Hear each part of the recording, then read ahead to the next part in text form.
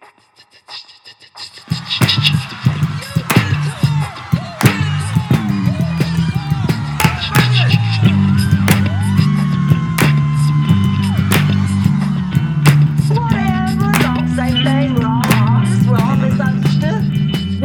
to Pop the Question, a podcast that exists at the intersection of pop culture and academia.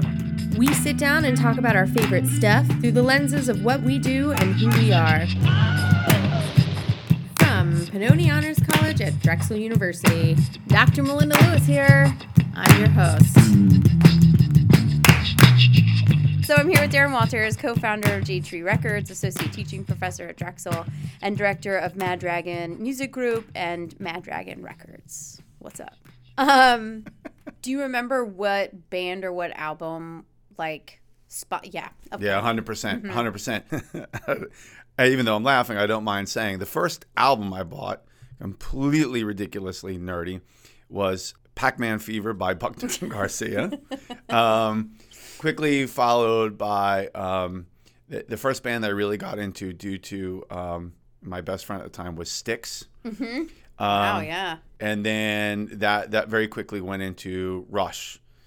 So Rush was really like my first big love, my first concert. Mm-hmm. Being in Dungeons and Dragons, being into fantasy stuff, you throw in the awesome Rush lyrics. I'm really into literature. Yeah. And the music and all that. It was just, completely absorbing. Yeah. For a 13-year-old boy. I was just like, wow.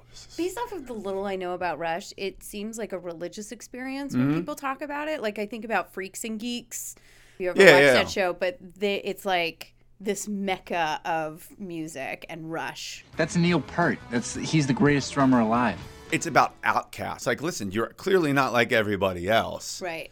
And if you're not like everybody else, chances are the world wants to crush you under its wheels. Yeah. So the only chance you have is to accentuate your difference and, rise up again. I mean, that's kind of that anti-authoritarian attitude that pushes you further towards being different in a way that's positive. That's what I think is attractive to many Rush fans, is that they're even, traditionally their looks, they're not like a look band. You look at Led Zeppelin and, people go like, Led Zeppelin, they look like rock gods. Of course, Rush, no one was ever like, oh, that's three good looking gods.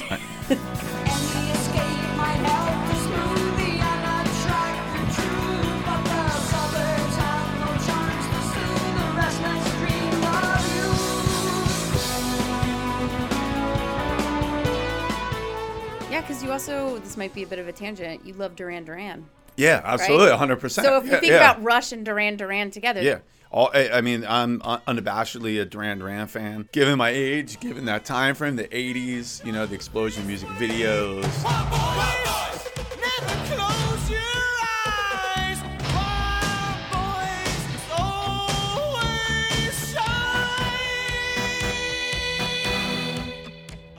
Did you grow up in a musical household, or was music a way for you to kind of formulate your own thing? Well, I don't think I had a very musical family. However, music was always on. In those days, because I'm so old, it was AM radio, but I kind of emerged from the AM shadows, and from there, I was completely immersed. And that's when I started buying records and going to concerts of all types of stuff. Yeah, and finding your people, right? Yeah, absolutely. And finding your communities, which leads me to think about how do you move from being a listener to a participant and going to shows and then eventually kind of creating your own stuff. In the early 80s, the industry was different. The local radio stations, and this includes Delaware as much as Philadelphia, they supported local music, and so did the local publications. And then, of course, it started to get a little further away, and that's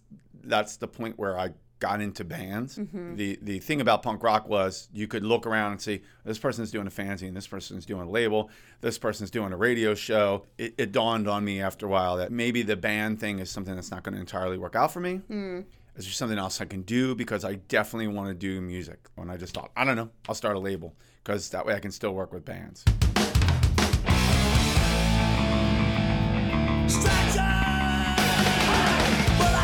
always tell my own students, anybody can do any of this stuff. It's whether you're just going to realize, like, did I get into this for the long haul?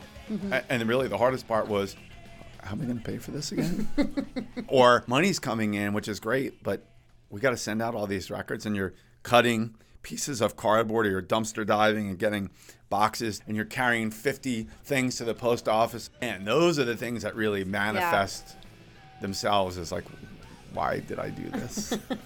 Does it ever get more complicated than just... Oh, God, yeah. That's what of course. That's kind of what I was thinking. That's the beginning, and if you don't get out then...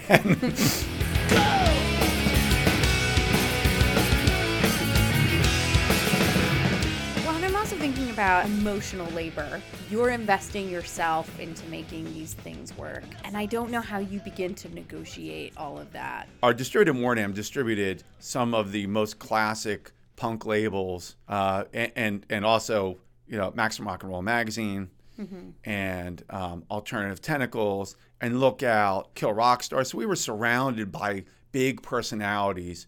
Even if they didn't say, you should do stuff, we always could say, wow, what do they think about things? One of my mentors, when she picked up Jade Tree for distribution, she said, you don't do this for money. And I was like, oh, I'm very aware. and that's the fact. It's not like the money is necessarily flowing in. So you're really doing it for your own satisfaction. You're really waiting for that one person who says, I really love this.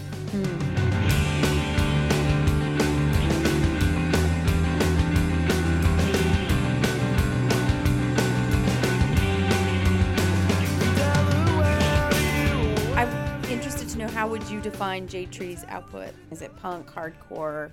Am I allowed to say emo? Yeah, punk, hardcore, emo, electric stuff, acoustic stuff, singer-songwriter, indie, eclectic, undefinable. That was really our point from day one, was that Tim and I both had 100% straight edge hardcore labels.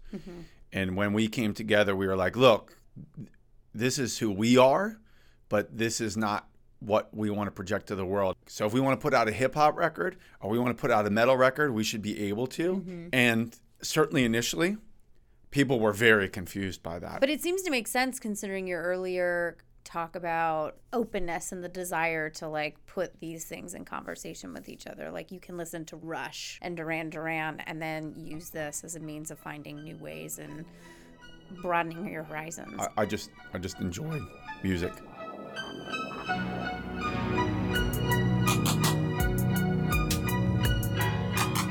I just am interested to know what your favorite bands are now. What are you listening to? Gosh. I just listened to all my LPs in alphabetical order. I just got finished. Wow. Yeah. How long did that take? About 2 years, because I just listened to some all over the place. Wang Chung, Warzone, X, Yaz, Youth of Today, Yes. What a smorgasbord. Zero Boys. What started this project? And do you often take on these thematic projects? Like, I'm going to listen from A to Z, or I'm just going to listen to British pop from 1972 to 1974. I'll tell you what started was I started with A, and I did find some records that, for instance, I was like, wow, that was better than I remember it. And a lot of records I was like, that was worse than I remember it. I did listen to a lot of Duran Duran 12-inch remixes. I have a lot of those. I still think Youth Today We're Not in This Alone is a horribly mixed record. And I still love my Warzone record. Verbal Assault record Trial was warped.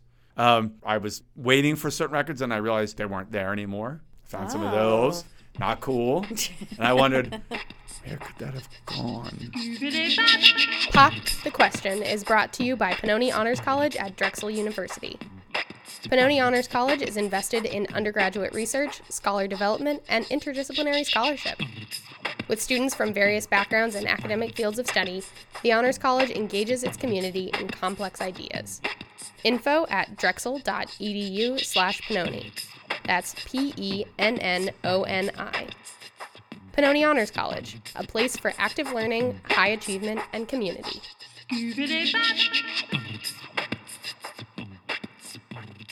There's a lot of evolutionary rhetoric in your talking. You talk a lot about adaptability and evolution and like doing the right thing. How do you interpret that relationship between like the independent music scene and the big studio labels? With any of the licensing music stuff, I always, for the most part, have had great relationships on that side. I'm just not a fan of big business. I would much rather be in a van with a bunch of people, which really stinks, but Like literally. yeah, Yeah. because it's just more who I am. I mean, believe me, I can be a prima donna, but at the same time, it's just the whole corporate thing is just it's just a bummer. I teach film, and thinking about the relationship between Hollywood and independent films, where you see like independent films doing this thing, and then Hollywood is like, oh look, people seem really into this, so They we're going to be doing that. Oh yeah, they definitely caught the style. I mean, there's no doubt about it. As an indie label, like, how do you kind of deal with this big momentous move towards digitization and There access? are a couple of, at least for us, a couple of companies were offering money for digital rights. First of all, I was just really skeptical about digital stuff. I was like, well, I don't know what's going to happen with digital stuff, but if they want to give us this much money, I'm just going to say no because it must mean something. Well, it did prove to be a prudent move because we kept our digital rights. It still took about till mid-2000s before we really started to feel the bite of digital stuff. Part of that is also tied in with, the economy in 2007, 2008. Pressing plants are going out of business. People aren't buying CDs. Places to buy music are going away. More stores are going away. And distributors are going away. The economy's going in the tank. So all these things are kind of coagulating. And you have an easier way to buy music and steal music. It makes being a label much harder. But you're realizing that you're perpetuating the careers of artists because kids have a way to discover something that they never heard before. I think that's fantastic. Yeah, especially I always found things through like the genealogy of like certain bands. So when that genealogy becomes even more open, you can get lost in those trees a little bit more, which is exciting for somebody listening. Of course. Especially when you don't have to buy it. Yeah. In that same vein, now you can make a piece of vinyl, and if I wanted to take a record and emboss it and make it 2 LPs and make it 180-gram vinyl and really do something cool with it, I can sell it for $25 and a fan won't balk at that. They'll go, that's cool, Yeah. I'll pay for that. I mean, wow, it's just that to me is, talk about a comeback. Yeah. Speaking of comebacks and lessons, like how do you transfer this knowledge into your teaching to students who have grown up with predominantly digital and just discovering vinyl? I'm showing examples for every kind of artist under the sun for LPs because everybody's making them. Yeah. It's Fergie, it's Drake, it's it's Beach House, it's anyone. Nothing has changed in terms of the setup. All the time frame is really the same. I mean, sure, it can be whittled down a little bit, but the time frame really exists in the same way because you still have to get the same people more or less interested. Especially in this marketplace where if you just drop it without any support or any kind of like push, then it just like it might as well not exist. We're not talking about Beyonce, right? I mean that's the thing. They go, well, Drake did this, and it's like, okay, well, we're not.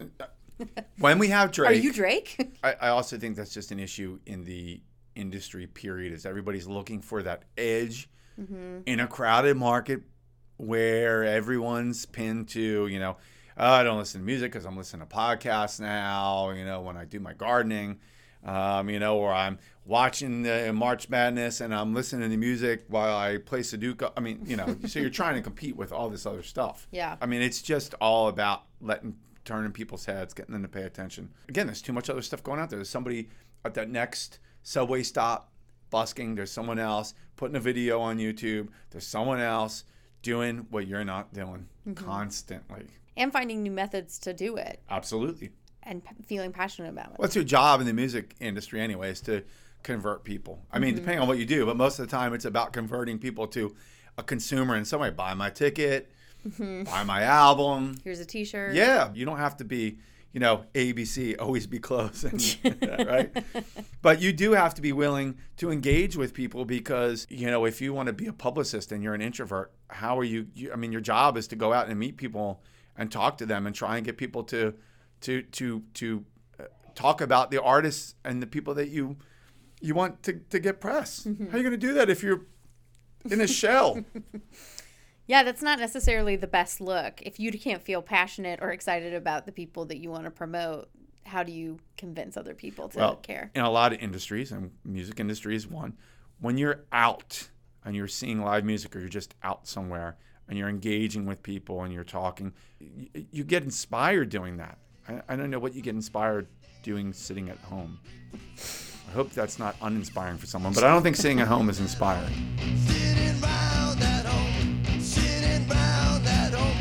I feel like you can be inspired, but what does that inspiration lead you to do? Like, I can sit at home and be inspired all day, but if I'm not doing anything active with it, then what's kind of the point of being inspired? All right. What was the last concert you saw? Oh, it was Murphy's Law. I mean, I've seen Murphy's Law so many times, but it's just funny in the sense that, like, you might as well be 16 again. Yeah. Except everyone's 55.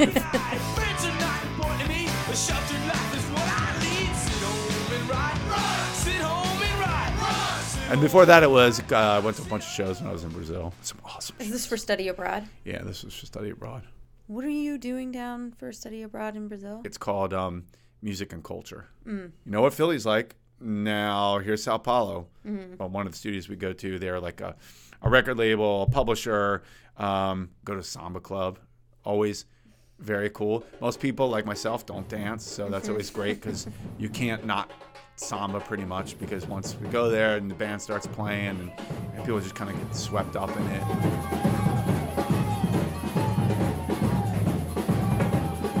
There is something about watching a band live. So how do we kind of put that in this bigger conversation about accessibility, musicality, experience, emotional labor, investment? Well, the market will tell you that live performance is still vastly important, and people are still coming out. You know, you don't have any interaction with other human beings for most of the time, so it is important to have a visceral experience, more personal connection. So it's a weird thing. I think the further we get from each other, the more connected we get to each other, too. You go to a show and you're like, I thought I might be the only person here. But then you see that there are a lot more people than just you, and that there is something bringing you all to this thing. What are your feelings toward the future of music? One of the issues, continuation, is going to be certainly how people get paid and who owns what. There are still plenty of places globally where music has yet to expand. You have sub-Saharan Africa. China is still an issue. All these places where if you get people listening and paying for music, I mean, is it going to solve the issues in music? No. Is it going, though, to add to the vast amount of consumption in the music industry worldwide?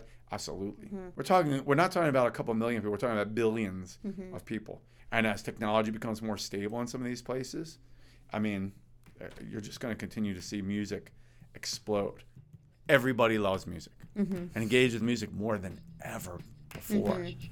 Well, Darren, thanks for sitting down and talking to us about J-Tree, about music, about students, about Rush, about Duran Duran. I learned a lot. Thank you. All right, thank you. Pop the Question was researched and hosted by Dr. Melinda Lewis. Our audio engineering and theme was produced by Brian Kantorek. All of this was done under the directorship of Erica Levy-Zellinger, the deanship of Dr. Paula Morantz-Cohen, and Pannoni Honors College at Drexel University.